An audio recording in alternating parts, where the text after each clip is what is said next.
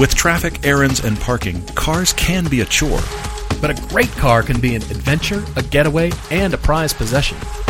Whatever your budget or family require, there's a car out there you'll love. We're here to help you find it. I'm Todd. I'm Paul. And this is the Everyday Driver Car Debate. It's happening. Happy Friday to you. And tomorrow is July 4th, and it is officially our return to Motor Trend channel with the best Hey Ya America piece we could do, honestly. It's the Z06s for everyone. They happen to be a C5, C6, C7. They are red, white, and blue. There's a lot of V8 rumble. There's not any explosions, but it almost feels like it because we're up in the mountains. Yeah, it's pretty wish cool. There were. We should have thought of explosions. That's what's missing is explosions. How come More we Michael didn't? Bay. Why was that off the list? Yeah, well, I don't remember. We were making the list of things we need: cars, cameras, explosives. That's really the Michael Bay list. In fact, I think the explosives are higher. I think with Michael Bay, it's actually explosives, hot girl, then car. And it's a car commercial. Anything else. It's a car commercial, but the car's still third. And then the script is like 36th on the list. It's a car commercial. We don't care. Anyway, so yeah. Hi, welcome back to the podcast. So that does start that season, which is really cool. We'll be back on Motor Trend early Saturday mornings through September for season 7. We have brand new episodes coming as well. Those are being edited in a flourish right now, and we are trying very hard to keep consistent on YouTube at the same time. We've never done this.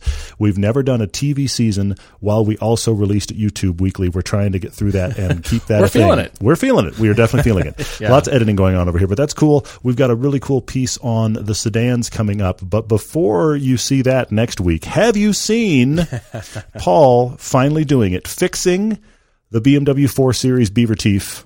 It exists. It's out. If you haven't seen it on YouTube yet, we would love for you to see that. It's honestly, man, I have to give you kudos because I learn every time I watch one of those pieces. Well, thank you. But what I like about it is I watch you have a skill I do not have, but I also watch you make it inclusive. You don't come barging in the door like, I'm going to tell you how it is. But you show that you're very talented and you have a background. You're not just a guy I'm a guy that can just talk about design. I have no idea what I'm doing, but I can do it. And many of us can. This is the thing I like about you in automotive journalism that is unique because you can come in and actually show us your skill and your background, even though it's not what you do for a daily. And then you can include us all because we're all car enthusiasts. I think it's great. Well, thank you, man. I hope you see that. And my thinking behind the piece was not just drawing two new shapes of the BMW twin kidney grille, because you could do that and you would solve. You would, that would be the solution. You'd fix the car. But what about fixing the future of that car? What about fixing the future of the brand and then giving BMW something to play off of for the future? So that was my headspace, not just, all right, here's two new shapes. And you'll see that. I discussed that in the video. So if you got a chance, I'd love to hear your feedback on that. And it is the beaver teeth, fixing the 4 Series, the beaver teeth that we've referred to. And you and I have talked about it for so long, it started to distill in my mind, okay, if I'm going to do this, what am I going to do? What is my solve here? What don't I like? What do I like? The sketches look great, but then in execution, that's where everything falls down. So that's always hard. Pretty interesting. Well, guys, speaking of V8, the 2021 Dodge Durango SRT has been announced. Okay. As of this recording, now with the Hellcat motor. Because they're going to Hellcat everything. If they still made the Dodge Dart, they would have the Hell Dart or something like that. I am fine with that, personally. Yeah, I think it went away before they actually got that far down the product list. We also need, by the way, we need the Hell Van. We need the Hell Van. We need the Hell Journey. I don't know what's happening with those. Yeah. But apparently, this particular Durango is only going to be offered for a single model year due to future emissions regulations. That is at least what I've seen from the FCA spokesperson, but that could change. We'll see. You know what that means, if that's true? They're going to do markup. Oh, I wasn't thinking markup. I was just thinking uniqueness and the fact that we need to rush out and buy Durango SRTs. If they're going to have 1 year, the dealers are going to try to do markup on a Durango. On a Durango. I mean, I get it, Hellcat motor, but it's still a Durango. It is, but the cool thing is now you can have the entire brood. You can load it up with 7 people and pull the boat. The boat will be snapping in the wind behind the Durango haul the family as you drive up the side of a steep mountain haul to the lake. For sure, absolutely. So that's the glory of the Durango SRT. We liked that about the Trackhawk Cherokee. Now it's that with more space, which we knew it was going to happen. They're going to Hellcat like the desk phones at Dodge, I think. They've got it. And my prediction from here on out, once we've Hellcatted everything, The next logical step is hybridization or electrification to get even more power. So it'll be some sort of, smaller displacement, still a powerful engine in combination with some sort of monster electric motor so they can continue the Dodge theme of, yeah. Yeah, okay, all right. So that's, I feel, is coming. So check that out when you guys get a chance. We've got 3 car debates, if you can believe it. And the reason I say 3 is because the last 2 actually relate to each other. And they go quick. We can be really speak fun. to them. Yeah. And I wanted to include them both because they're so similar, you're not even going to believe it. The first debate is from Francisco T., who is in the midst of a tricky decision, wanting our opinion on 3 particular cars. And wanting to get out of a Porsche, which is also very funny to me. But anyway, that's good you put that in there. Well done. But get this. After the break, we've got Jack B. in Big Fork, Montana, who writes to us with the Montana Hurdle. Jack is 13 years old and looking forward to his first car. Because in Montana, you can drive at 14. Yes, indeed. And then we have Samuel. We're also going to talk about Samuel as well.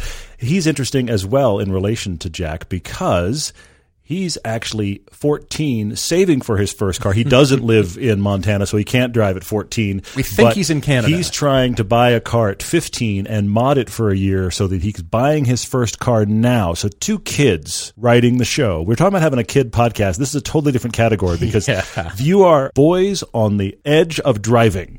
And I think about my son at 10 and I go, wow, are we that close? You understand that? I do. Unless you provide your son a car, we're going to have to debate for him. It's going to happen. It's going to be frightening. And he might be here in the studio debating with us. That's an interesting point. At that point, he'll be 14, 15. I think... Okay, I'm not going to think about that too much. I keep having conversations with him. He keeps bringing up, so Dad, my first car. I keep going, you're 10. He's like, yeah, but my first car. Let's talk about it. Really? Slam, click. It's very funny. Summer is finally here, and with that comes sunshine and blistering hot car interiors. The leather seats that you thought were a great idea until you scald your legs. Luckily, all you need is a custom sunscreen from our friends at Covercraft. They're awesome. They're amazing. These foldable sunscreens fit perfectly in the windshield of your car and keep your car cooler when you're off enjoying the sunshine. These custom sunscreens come in a variety of colors, and they're an affordable and simple way to keep your car cooler in the summer and protected from damaging UV rays all year long. We swear by our custom sunscreens. I love it. It's one of our very favorite car accessories. Remember, you can get 10% off your car sunscreen by using the code EVERYDAY right now at covercraft.com, or you can follow the link from our sponsors page. Here we go. Francisco writes to us because he discovered the channel. He said, I don't know how I missed it. Well, Francisco, thank you for writing. Thank you so much for following. We really appreciate it. He currently drives a Macan S. Very cool. Great car.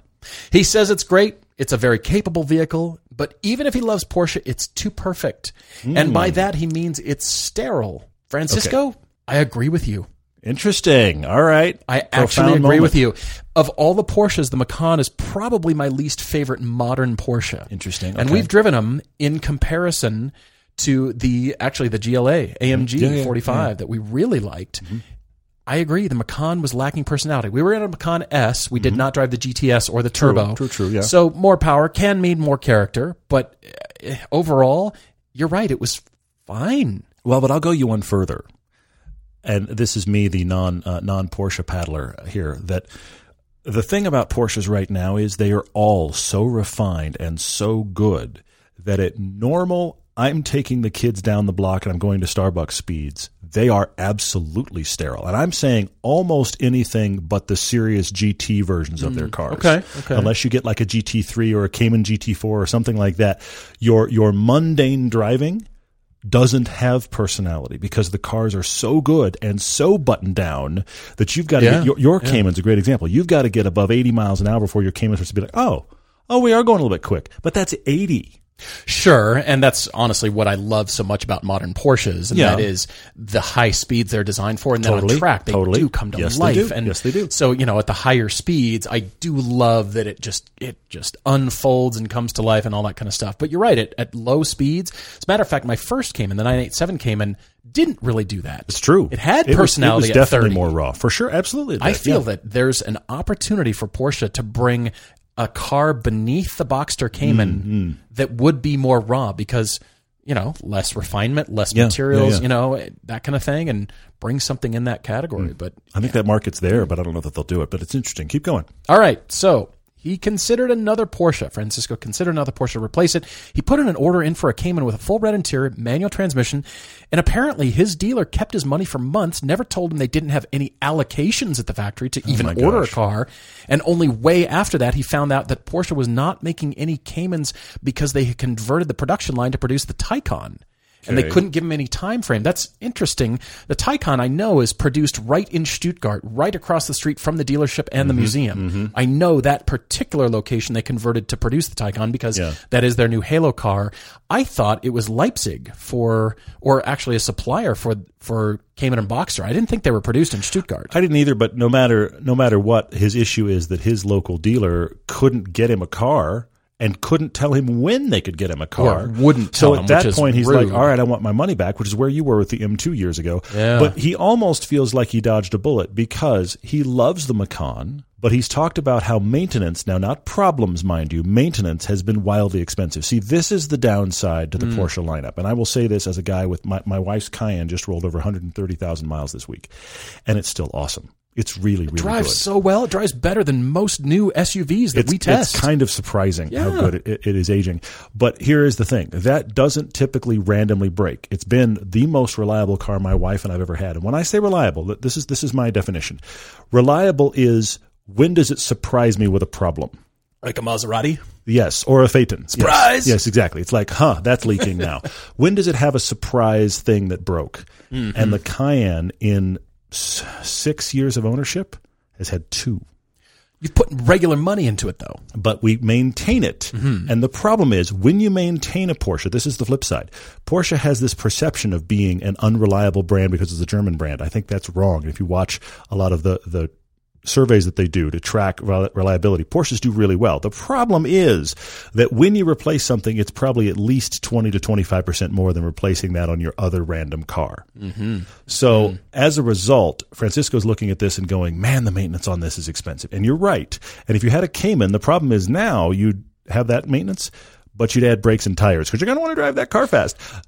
So, I mean, you've had that tire issue as well. Yeah, and to be honest, Francisco, my Cayman has cost me very little money. The oil changes are $200 because I have an independent mechanic here do it. But I'm going to have to put some money into it. I've tracked the car twice, and you can tell the tires are going to need some replacing here soon. And, my mechanic said, well, you've probably got one more track day left in these pads and rotors. You're probably going to need to think about that, which is suddenly money. Now, I've tracked the car. I haven't just driven normally. Otherwise, I've changed the oil and it runs. Yeah. It's been wonderful. But normal usage, but then 2 track days. But that car, those really wide, really massive, sticky Michelin tires. Yeah. And then 4 corners of brakes and rotors. Yeah, I got some maintenance. That has a really hefty comma in it. So so I understand. Look, I understand what you're saying here, Francisco, and it's not that you don't like the Porsche. You do. You're just thinking, all right, let's step away from that world into other options. All right. So he would love to go back to having a manual transmission. He likes great interiors. He places a high value on reliability. Understandable. Okay. For this reason and other issues that he's had with other vehicles, he's had a Mini Cooper S. He says it's been a wreck. The direct injection engine is full of issues. Now, keep that in mind because this references some of his other commentary. For sure. He would prefer to shy away from direct injection engines. In fact, he said they recently purchased a Camry to replace the Cooper. And even if an Accord and a Sonata are better, technically he went with the Camry because Toyota's reliability, but because of the D4S engine, he says this is a combination of direct and port injection. Yeah, that was on the engine for He's the FRS. really shying away from pure direct injection engines. And there is a segment of the car buying populace that is noting this. Now let me step to the side here real quick. My parents have got a direct injection engine in their Equinox, and it is having genuine carbon buildup. Is it? And they are noticing reliability. Well, that's not fair. Running quality issues. Let's put it that way. The way the engine runs. What year is that thing? It's not that old. It's not that old. Like a 17 or 18 or something? Side note, I borderline begged them to buy a Mazda CX-5, and they bought another GM product. And it's been... They looked you in the eye, nodded, and then promptly didn't take your advice. It's been fine, is how it's been for them. Yeah. But that's a direct injection issue. The thing that we're talking about here is you do get buildup, and this is manufacturers moving to direct injection for extra miles per gallon. Which typically has happened. By the way, let me just stop here real quick. Let's put 2 things on the list real quick. Direct injection and continuously variable transmissions. Both of those were transitions that manufacturers made, and let's be honest, in mass. Yeah. Not like a couple and not like a couple of cars. Huge shifts to those two things to get a few miles per gallon on either point. But now we're having the flip side of people having those for a while and finding that they don't like the CVTs and the reliability is questionable, Yep. that they don't like the direct injection because of the carbon buildup, and sometimes you lose engine power and other issues. Now, all of what I've just told you exists. The problem is, if you put a line in the sand like Francisco's gone here and go, I don't want anything direct injection, you kind of shoot yourself in the foot for buying anything new, because that, and again, CVTs, between direct injection and CVTs, a huge mass of the market has one of those two or both those boxes checked. So once you start to avoid those things, you limit your choices massively, and now you have a discussion about, I'll give you another one, electric power steering. Okay. If we, as guys that love steering feel, and here I am with the Lotus with no power steering at all, if we said, I'm not going to buy or really enjoy anything with electric power steering, I better just keep the Lotus and not drive anything else, because the whole market's shifting. Porsche, BMW, everybody that had good steering feel has gone electric power steering. So at some point you have to die to the fact that the technology has moved to something that you don't like as much, and that's tough, but that's where we are. Yeah, it's staying on the side note very briefly, it's in the same category of automotive journalists claiming that every car just needs a manual transmission and it'll make it better.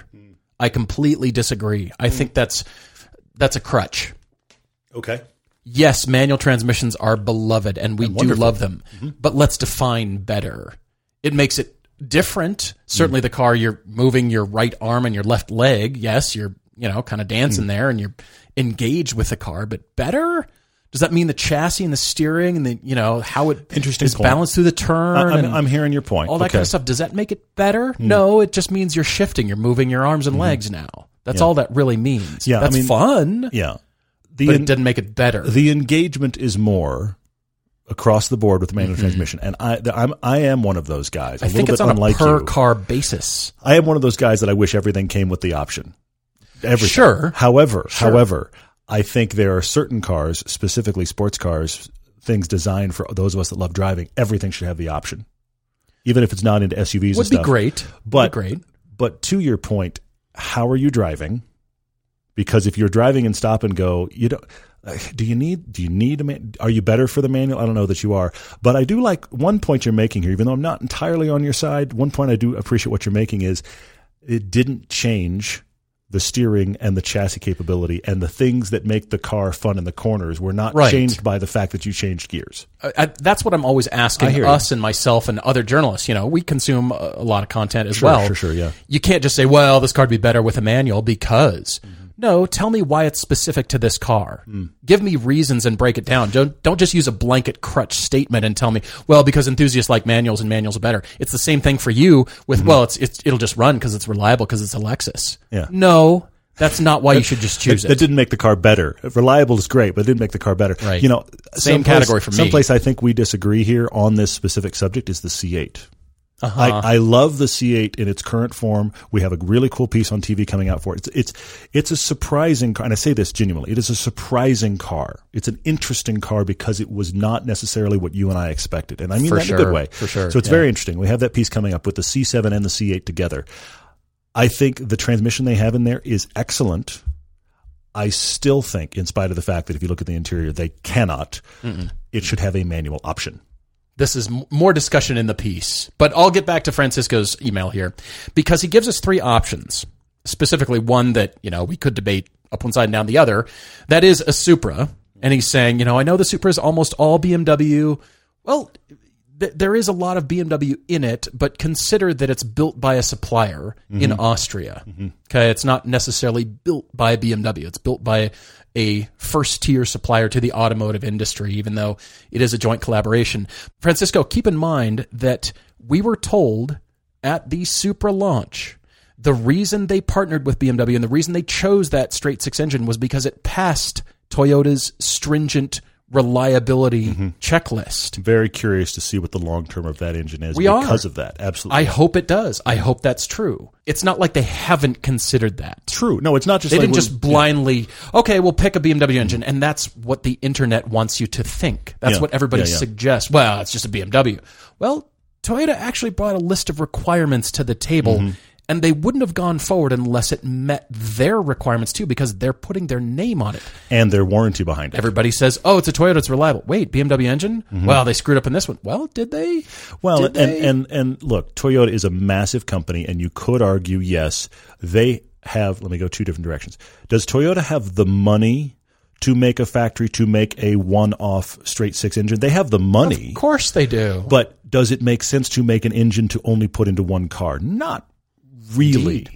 So they partnered with BMW, who just kind of apparently has a big line of engine codes hanging on the wall, and you just pick one. It's like a buffet for engines. It is. But they did pull that engine specifically and do their own testing before they said, okay, that is a straight six we want. So I'm with you in all of that information. I am fascinated 5 years from now when we get beyond the Toyota hype to hear if people have issues. So like the FRS, BRZ, they had valve spring issues, but it wasn't until 3 or 4 years in that it was even discovered. Right. So who knows where this engine goes. But also that engine that's in the Supra, I'm off on a wild tangent here, it's not like it showed up to be in the Supra. It's been around for a while already. Correct. Yeah. Indeed. So it's like direct injection. I think manufacturers are going to find that going pure direct injection is going to start affecting their warranty claims. And if they do, they're going to back away from that. That doesn't mean that CVTs and direct injection is from here on out, everybody. That's not the case. So I do want you to be open to things, but we do want you to get into a new driving experience.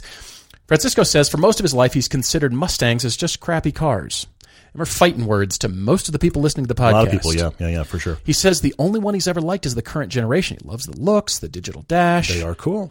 They're very good. He's saying, I'm not sure because of the reliability and track record. Well, there's plenty of people that can point to, hey, I've had nothing wrong. I just, take care of it and it's fine. That is across the board. We can't just definitively say that's bad, that's good, because here's FCA and Kia with JD Power initial quality star awards. You're bringing that back up, are you? Mm-hmm. Well, it's because he didn't consider FCA products because they're unreliable. Yeah. Maybe a few years ago, but we've always got to continually readjust our own perception. We bring our own perceptions from 20 years ago about what you thought of Honda. Sure. Well, they're just going to be awesome and they're great and they just run. And is that still the case? How about FCA? How about Kia? Are they just, they're just junk. They're imported junk. No, they're actually on it. They have brought the wood to the rest of the car industry, as a matter of fact. Well, and I find it funny because don't put on your full hazmat suit. Just put on just the big boots.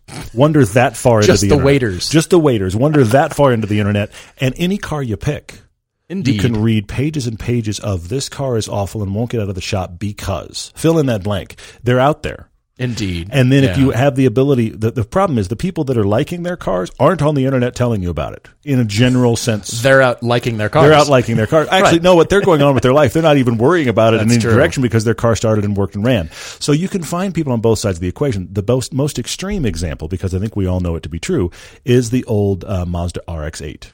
Oh, sure. Which had a tendency to eat up engines. Yeah. And it was not uncommon. Or it didn't. Exactly. It was not uncommon to find people who were like, I'm on my second or third engine at 100,000 miles. But then you would find that owner who was like, what's wrong with all of you? Exactly. And I think I'm telling you one of the bigger truisms of the last 10 years of cars. Everybody knows the Mazda RX-8 has an unreliable engine. Kind of in general, we know this. Sure. But yet you can find that guy with one that he's just like, mine just runs. Exactly. So it's really hard to paint with the broad brush. And I want to say this, when you buy enthusiast cars, you kind of have to go, I'm taking this for the good and the bad. And especially if they get cars with personality, now back to where you were with Porsche, the Porsche may just run but cost you a lot in maintenance. What if you get something that's a little rawer, a little cheaper in maintenance, but it's not quite as reliable? Is that trade? I'm asking you now, Francisco, is that a decent trade-off? That's only something you can answer. So now that we're past all that, there's 3 vehicles on his radar. The Honda Civic Type R, the Supra GR 3.0, the 2021 car with the update, higher number on the sheet. Yeah, and in the engine, thankfully. It's not just on the sheet, but yes, we all wondered. Yeah, it's true. And the Mustang, he says the newly announced Mach-1 sounds very enticing, which I agree. It is interesting. It's a way to get that feel of the GT350 without going all the way as far as, power and... Another brilliant engine with pages and pages on the internet of this is going to break. Exactly. Yeah, onward. So, he's concerned about the super low-profile tires on the Civic Type R. This is the crazy thing about this car, Francisco. You look at those and you think, well, that's just going to break my back. And it doesn't. You put it in Yes. comfort, and you're going, what car is this? Wait, I thought these had 20-inch. They do. As a matter of fact, they're 53 pounds per wheel and tire. They're heavy. Nuts. It's nuts. And then you put it in sport mode, and it comes to life. And then you're thankful you've got those low-profile tires because then you're ready to chew up corners. It's astounding. Let's be honest. You're going to go through those tires. Yes. And they aren't going to be great if you have a lot of potholes and nastiness in your road. If you regularly hit stuff in the road, might want to go down to the 18s. Might want to find some smaller wheels. I don't know how you do that, but they had that version they were selling. What was it? The Sport? What were they calling it in Europe? Where they were selling it with in the smaller UK. wheels and no wing. And we all went, where is that in the U.S.? Bring that. So that is an issue. And also there have been people that have had issues with that car in weather because of those tires, and they don't have great grip and wear. It's all realities. That's the flip side of what Paul is saying, which is you get in that car, especially with those concerns, and go, why does this ride this well? Yeah. Because it rides really well. Really well. Yeah. All right, so the new Supra, the 2021 Supra, yes, that 3.0 is fantastic. It's a great car. We love it. But he's concerned about it being direct injection. Again, you can't apply that. Yeah. It's too new for us to know. I'd love to ask all of us 5 years from now. So, how'd that play out? Yeah. How is the Supra now? Yeah. We can't. But, and, he also says if they do come with a manual, Toyota is not telling us, by the way. They have not revealed that. If they, hinted to us, their liability is on the line there. Their liability and credibility, because I doubt we could keep that secret. If a manual were coming and we knew it, you and I we'd be like, yes. We would not be able to get we'd be just, telling all of you, hold off. No, just hold off because of the reason. I mean, Francisco, look, two thoughts, and I have absolutely nothing to back up what I'm about to say than a hunch. I think they're going to bring a manual. They're talking about changes to this car every year. I think they're going to bring a manual. I think they are too. The problem is no idea when. It could be the last year of this generation, 3 or 4 years from now. Like we talked about. Is it going to be that BMW cable transmission that everybody's like, and that's a great question. Manual, that's a great question. Yeah, if it's the feel of the BMW transmissions versus like a Porsche transmission, you're going to be glad you have a manual, but you're going to go, I really wish it was better. And now the internet's got a new thing to rage about because they brought a manual, but it's not the right manual. And then everybody with the automatics like, shoo, made the right choice. So I wouldn't tell you wait on the chance that it has a manual sometime in the future when we can't suspect. Just because you could enjoy your car for years prior. We like all of those. Ultimately, what we're coming to is driving homework, because only you can decide if you do like those low profile tires, or if you do love the Supra enough to go get one. The Mustang is interesting. It needs to be driven. You need to drive the GT and then go drive a GT350 if you can. Yeah, because that's essentially what the Mach 1. It's right in between those two cars at the sweet spot, that price point right in between. That's why they brought the Mach 1 name back, to capture that. Well, I want something a little bit more than a GT. I'm fine with almost the same amount of power, but I want just a little bit more on edge, crisper handling, something like that. Get the Mach 1. Look forward to driving that. I have to say, Francisco, I like all three of your cars. Clearly, we're going round and round with your debate because we do like all three cars. I am going to stop you at the Supra and say go there. If you can get one for your budget, I think Supra is your answer, because you really care about the quality of interior. Well, the interior on the Supra is nicer than both the Civic and the Mustang. You kind of wanted to get a Cayman. Well, the Supra is modeled after the Cayman, but you get Toyota reliability and Toyota maintenance costs. So I think all the boxes that you're saying that are making you leave Porsche, you can get as close as possible in the Supra, and that's why I think the Supra is your answer. I do love that. I do. It's taken us all this time to tell everybody the budget, which is about $50,000, but you probably inferred that from our discussion. Yeah. Francisco, the car you should get is the BMW 1M. Now that's interesting. Okay. $50,000. Okay. Unicorn. Yeah. Once in a lifetime. Manual transmission. BMW. I don't believe it's direct injection. Turbocharged. Unique. Hydraulic steering. I see it. All right.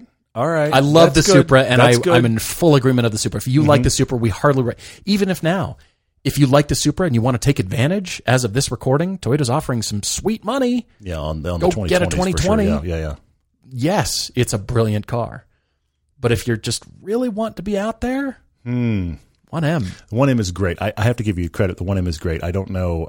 You have to look at on the maintenance cost on that, but that is from a really good. A bunch. It's a really good era of BMW though, with hydraulic steering and a fantastic engine. And that maintenance that's a good car. is worth the cost to own that car. It's a good car. I hadn't gone there, and you have almost changed my mind because the 1M But I love the brilliant. Supra. I know you do. I know you do. The Supra. It's brilliant. We're longtime users and big believers in Griot's Garage car care products. That's because while many other brands are just rebranded versions of the same few products, Griot's Garage has developed, manufactured, and bottled bespoke car care since 1990. Griot's is also a family company based in Washington State, and they're dedicated to having the best products for every car and budget. In fact, Paul learned his crazy certified Paul-owned car care from Griot's. Now is the best time to tune up your car care routine. Foaming requires little to no work, and it also avoids some wash-induced scratches. It's the safest way to wash your ride. Try out the Griot's Garage Foaming System Complete Kit today and see what the foam is all about. Griot's Garage products are 100% guaranteed, and all liquid products are made right here in the USA. When you're ordering at griotsgarage.com, use the code EVERYDAY for 15% off liquids and 10% off everything else on your order. That's Griot's, Griots. Enjoy the finest quality car care products you can buy at griotsgarage.com. One of the things I love about doing this is we get emails from literally all over the world, from all walks of life, from all ages, from everything you can imagine, okay? Pretty cool. This is a first, in spite of that. At 500 plus episodes, we are still at a first with Jack writing to us from Montana because his email starts so normal. It's just, I live in Montana. I was mowing the grass. I was looking for the podcast. I found your podcast to help me when I mow the grass. And I'm just thinking, okay, and I'll be honest, call me biased, whatever. I'm picturing a guy in his 30s with a house in the suburbs. That's what I'm picturing. Even though it's Montana, that's what I'm picturing. And then the next sentence is the reveal that Jack says, by the way, I'm 13 and a half. So clearly what's happening here is he mows lawns for money. Yes, he does. He's made good money. He is going to be able to start driving at 14 and a half, and he's just about to turn 14, which means he's got himself a 6-month window. And here's the nutty part. He has his own money, $10,000 to $12,000 to spend. He wants to buy himself a first car because at 14 and a half, he can drive this car. We have to solve this. We have to. Jack, I had that kind of money when I was twice your age. When I was 26, had I was that much. Thankful I had $10,000 to spend on a car. He was browsing for a car podcast because he mows lawns. I did that same thing. I mowed so many lawns. He browsed the list of top 10 search results for car, and he says those ratings really do help. We keep saying, guys, your ratings definitely matter. He discovered the Everyday Driver car debate, and he said, little did I know how much that would change his life. And now he loves cars even more, and his family can't get him to shut up. By the way, parents that are now listening, I'm sorry. I just have to kind of say, as a parent, I kind of have to say I'm sorry, and yet at the same time, glad to be talking to Jack. He decided that for his first car, it would be a fun car. He says, as Todd has mentioned, in Montana, you can get your permit at 14 and a half, and the decision is weighing heavily on his heart. Sorry. I have to stop again. Just picture this, everyone listening. You're 14, and the biggest stressor in your life is how to spend $10,000 to $12,000 on your first car. I hope this for my son. I don't know where he's going to get 10 to 12 grand. He lives under my roof, but at the same time, I hope this level of stress for my son. That's awesome, Jack. All right, so 10 to 12 grand. He says, unfortunately, rear-wheel drive cars are out completely. In Flathead Valley, where he lives, they get an average of 72 inches of snow every year. That's about 6 feet of snow every winter. And he's been in situations where four-wheel drive cars have been stuck, including but not limited to Titans and F-150s and Toyota Sequoias.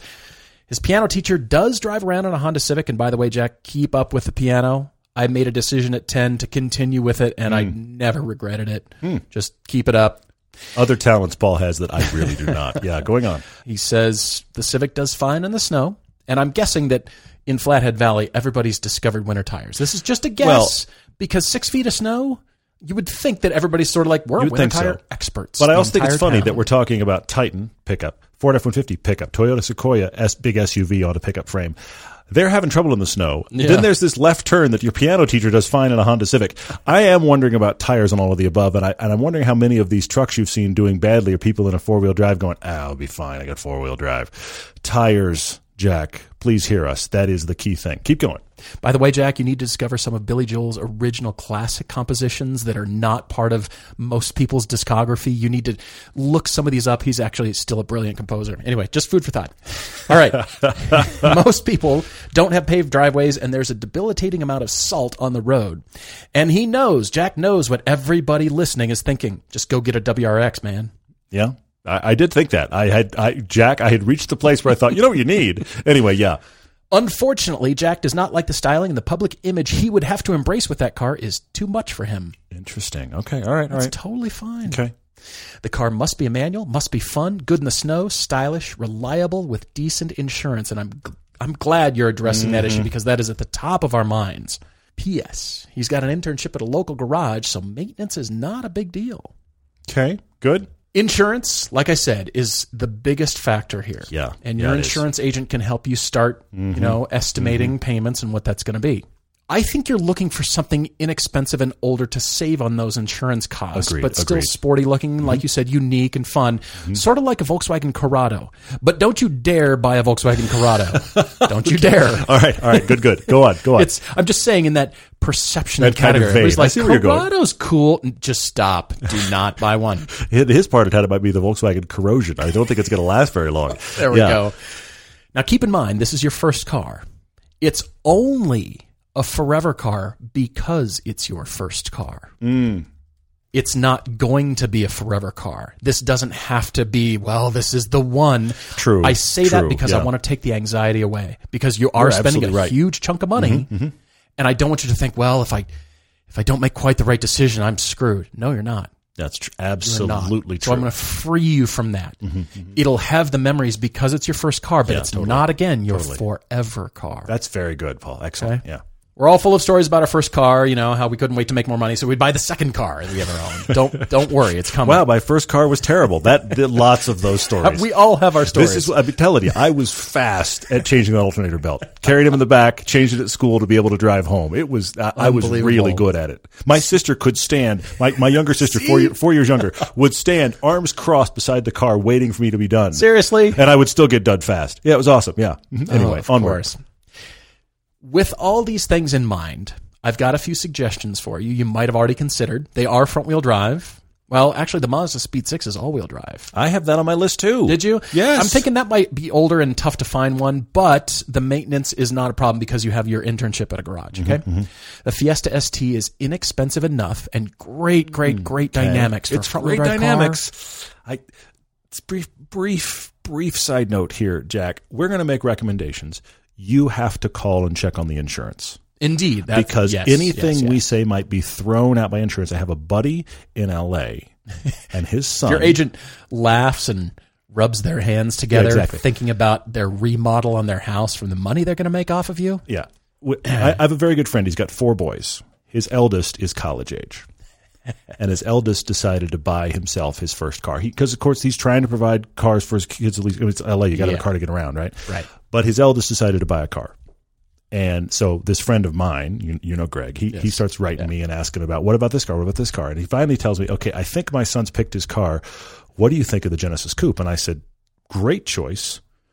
Can he afford a Genesis Coupe? Right. At which point Greg said, he can afford the car, but his insurance is going to be twice his car payment. I thought it was just a little bit more. I didn't realize it was twice the car payment. It's almost twice as much. I didn't realize that. And he bought the car anyway. Yikes. And so Greg, my friend, just kind of looked at me. It was just like, he's college age. It's his car. But he's like, I had to sit him down and be like, let's look at your budget, because twice as much for insurance. And this kid's like 20. Okay, 2021. On the other hand, at the time he was still living at home, so laundry's free, meals are free, living's easy. This was the whole discussion. So Jack, whatever we talk about, there's a full stop here on. You may call your insurance company, be right off the list, but we're going to explain them anyway. All right, so those 2 are on my list. Like I said, inexpensive enough, and I think you would really enjoy it. And you could save maybe just a tiny bit of money. If the insurance is more, let's pay less for the car, and then you've got a little bit more money left for future insurance bills. But at the top of your budget, I thought of the VW Golf R, the Mark 6, the 2012 to 2013. They are, and they're at the top of your budget, like I said, but every one I can find has well over 100,000 miles, which I don't love. Oh, I don't love that either. The only reason I even hint at it is because of your internship at the garage. If you didn't have that, I would say run away. But, I mean, we're talking 124 to 140,000 miles for a $12,000 Mark VI Golf R. It'd be great. That but I checks am all worried. the boxes. I'm worried about that reliability. I do take your point. Yeah. It's like a step under the Corrado for me. Like, don't do it.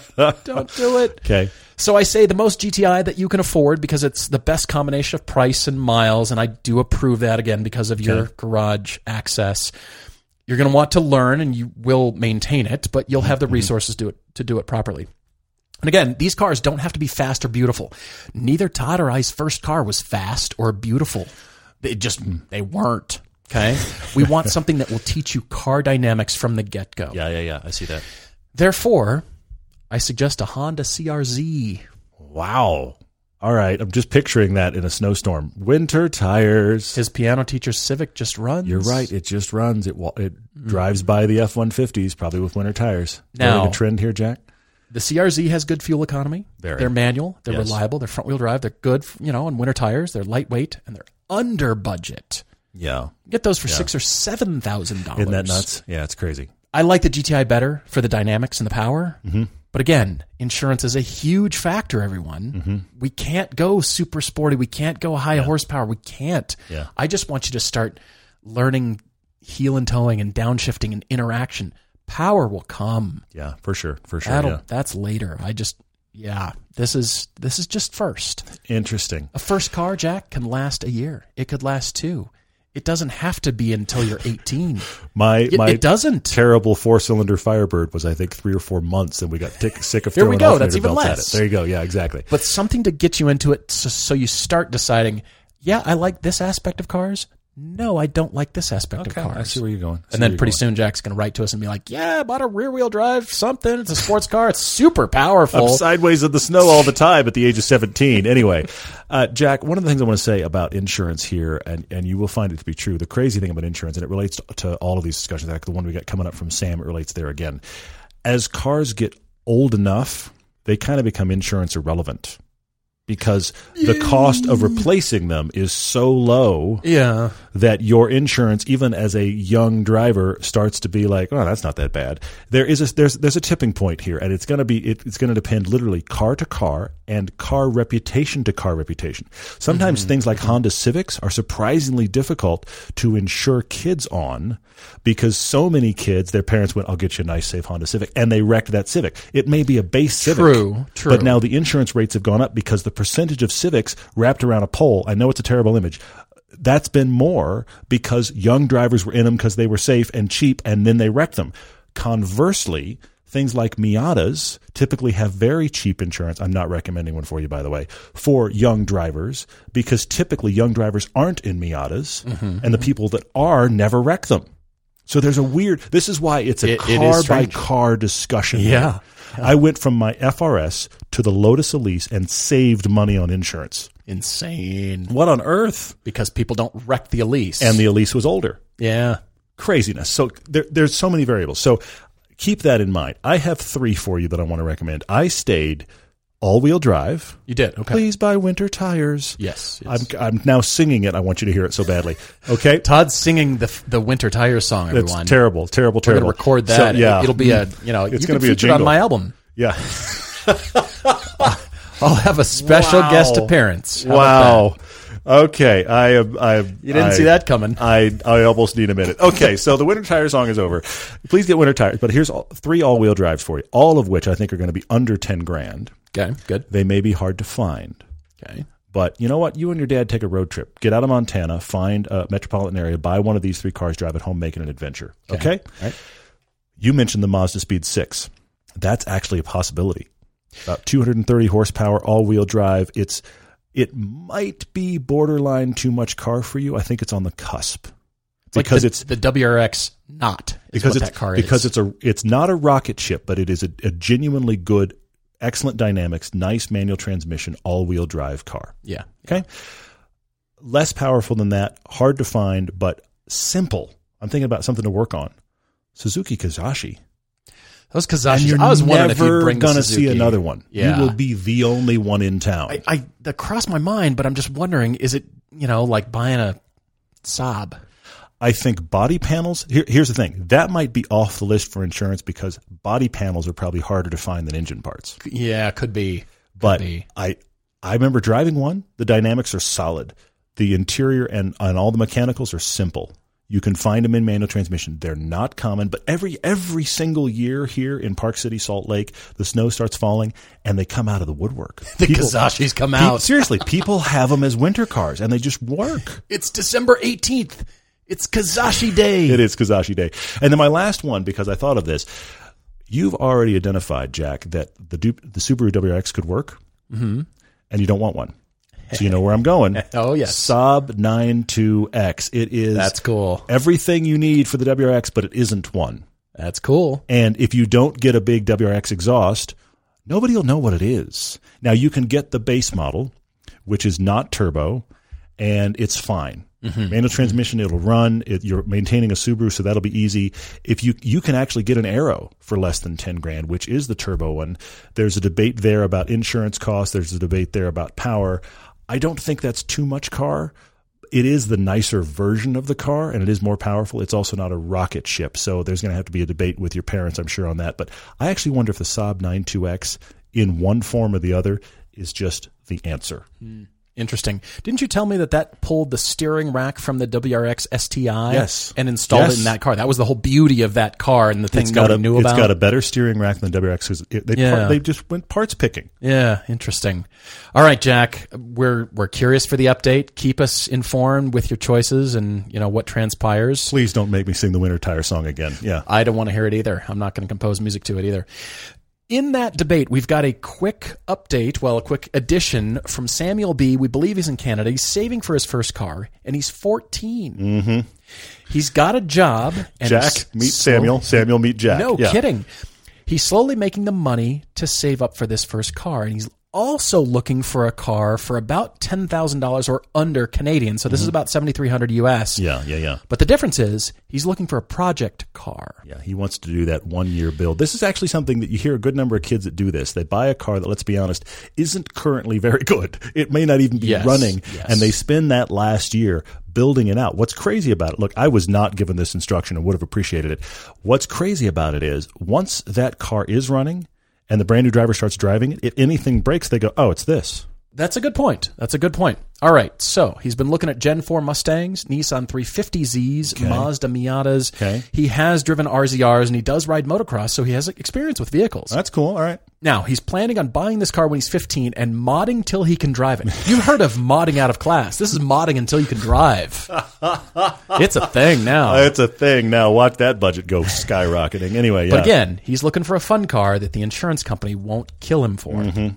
I understand about the builds. I'm cautioning you because if you're not driving the car because you can't, and you don't know the dynamics of the car stock, you might be wasting your money. How do you know you want to buy that part and add it to the car, and it's a great project, and you'll think, I'm solving the car's whatever.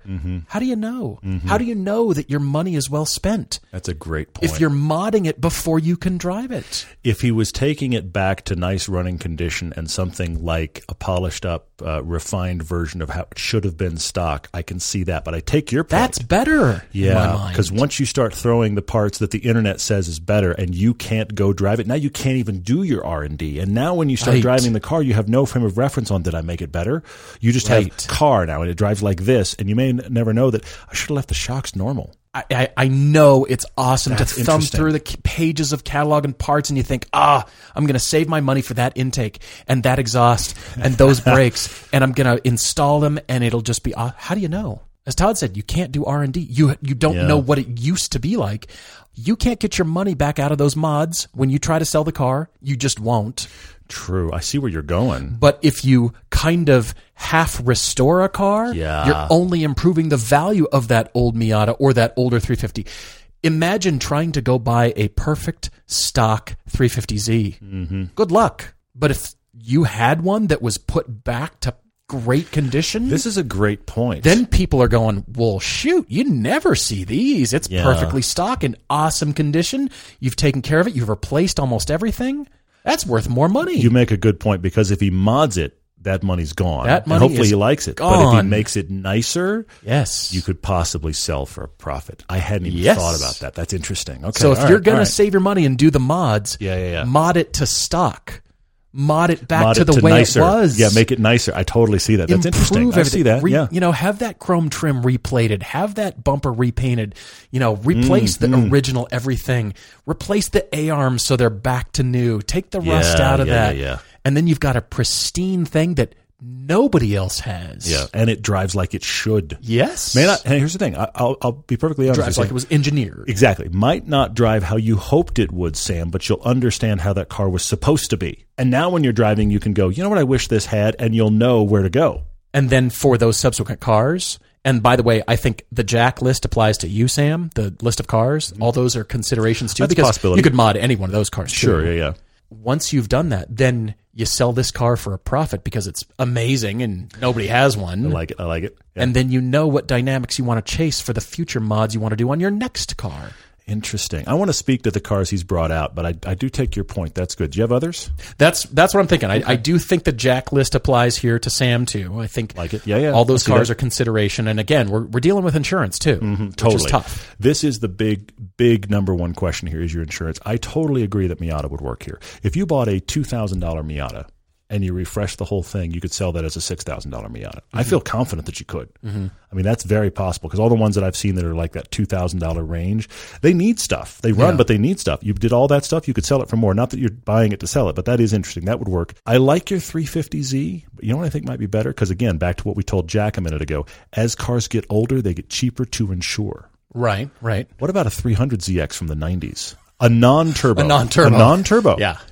That car is still, look, I drove it as my only performance car for years. It's one of the reasons I started this show. It is not a powerhouse, so your parents don't need to be afraid, but it is genuinely fun to drive. It has good dynamics. They are classic looking, better looking than the 350Z. I'm going there. Yeah. And a nicely spec'd one of those, you probably will make your money on, but they are so cheap. The non-turbos are so cheap. Cheap now. So 300Z, they're ZX, cheap now, I think that but would be then a a good fully one. restored, brilliant, perfect, then you're king of bring a trailer. Possibly. And then the Gen 4 Mustang, look, I'll be really honest with you. I think it's okay.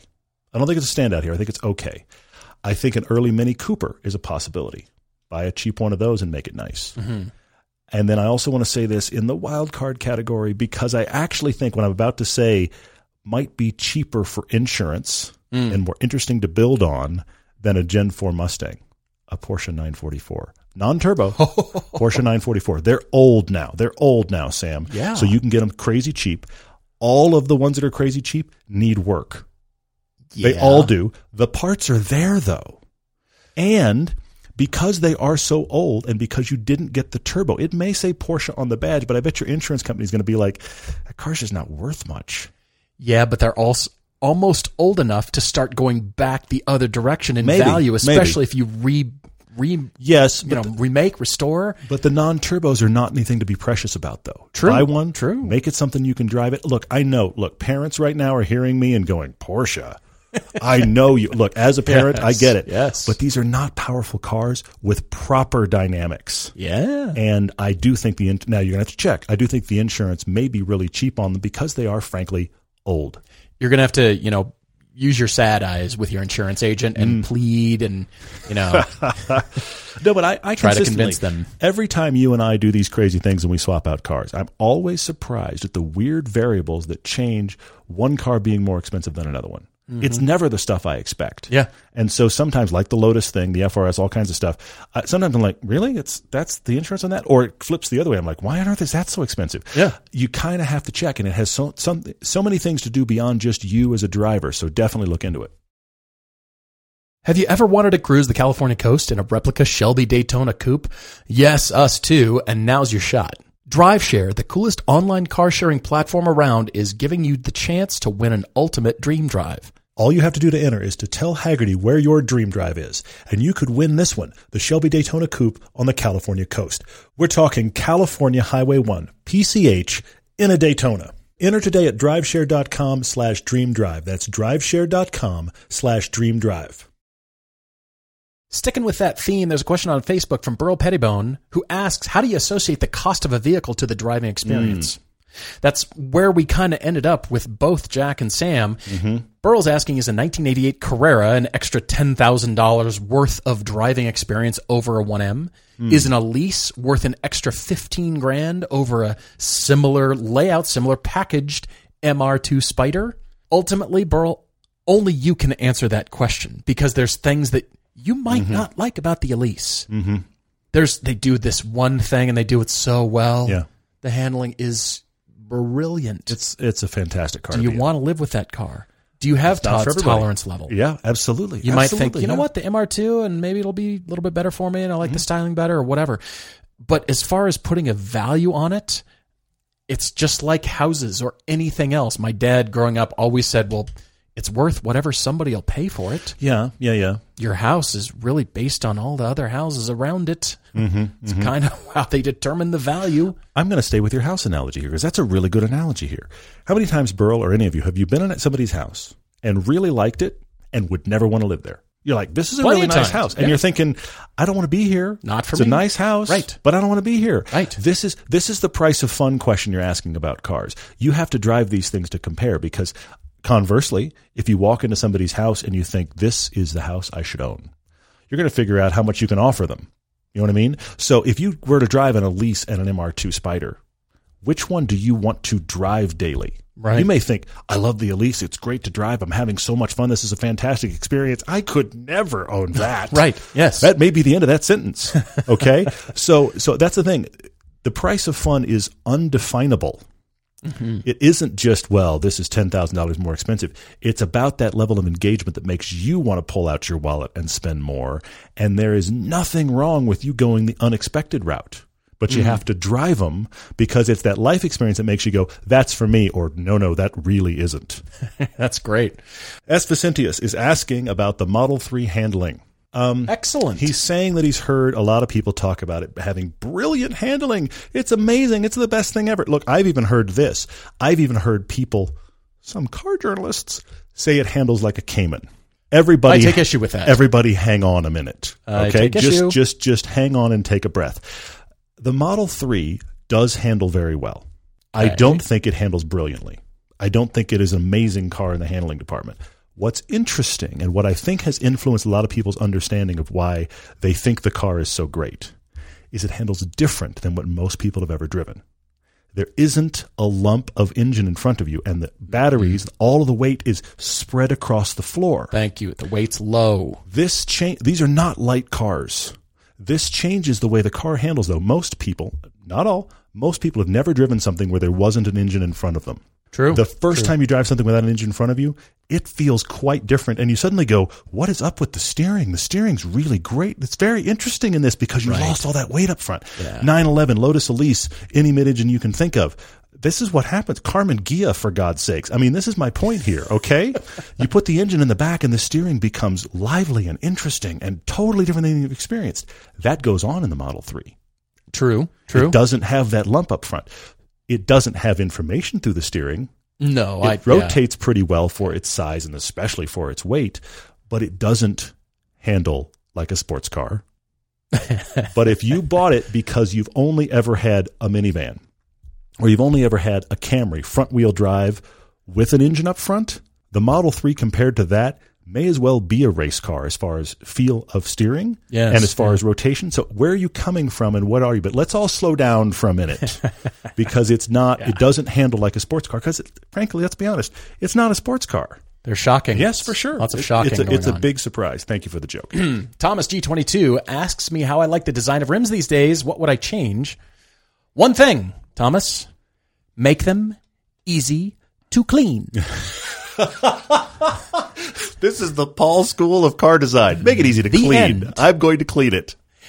When designers are sketching wheels, I think this doesn't even occur to them. Make them easy to clean. Make the nooks and crannies so you can get more than half a finger down in there to get the dirt out because you can't water jet blast it out with a pressure sprayer. The drive-through car wash, heaven forbid, won't get it out of there. And you're out there with your Q-tips going, ah. You're out there with the Q-tips. I just am. go, well, that wheel's going to be dirty. Yeah. HRE is probably my favorite wheel manufacturer. They are currently in partnership with GE Additive to make 3D printed wheels. They are called HRE 3D Plus wheels. They're not currently for sale. Those are going to be cheap. You buy a car for the cost of one of them. Yeah. But they use two things: direct metal laser melting and electron beam melting to create wheels never before thought possible out of titanium. They produce extremely complex designs in very fine detail. But I have zero desire to clean them after a hard canyon drive when they're trapped full of brake dust. I am horrified just to ponder what the cost of one of those wheels is going to be. They look amazing. They're intricate webs of brilliant, amazing design that I have no desire to clean. Okay. All right. Technology isn't easy to clean. Tanner G Images asks on Instagram, he says, okay, how on earth do you finance a car more than 4 or 5 years old? He's having trouble accomplishing that. I'll tell you what I've done, Tanner, that has worked.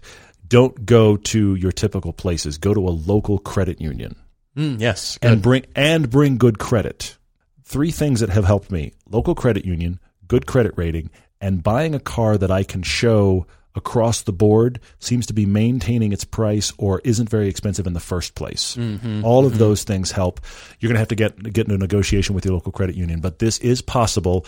But that's been my success story, because if I try to go the traditional routes, you're right. Many credit unions have got stops on, okay, it can't be more than this. But like the credit union I work with is 10 years.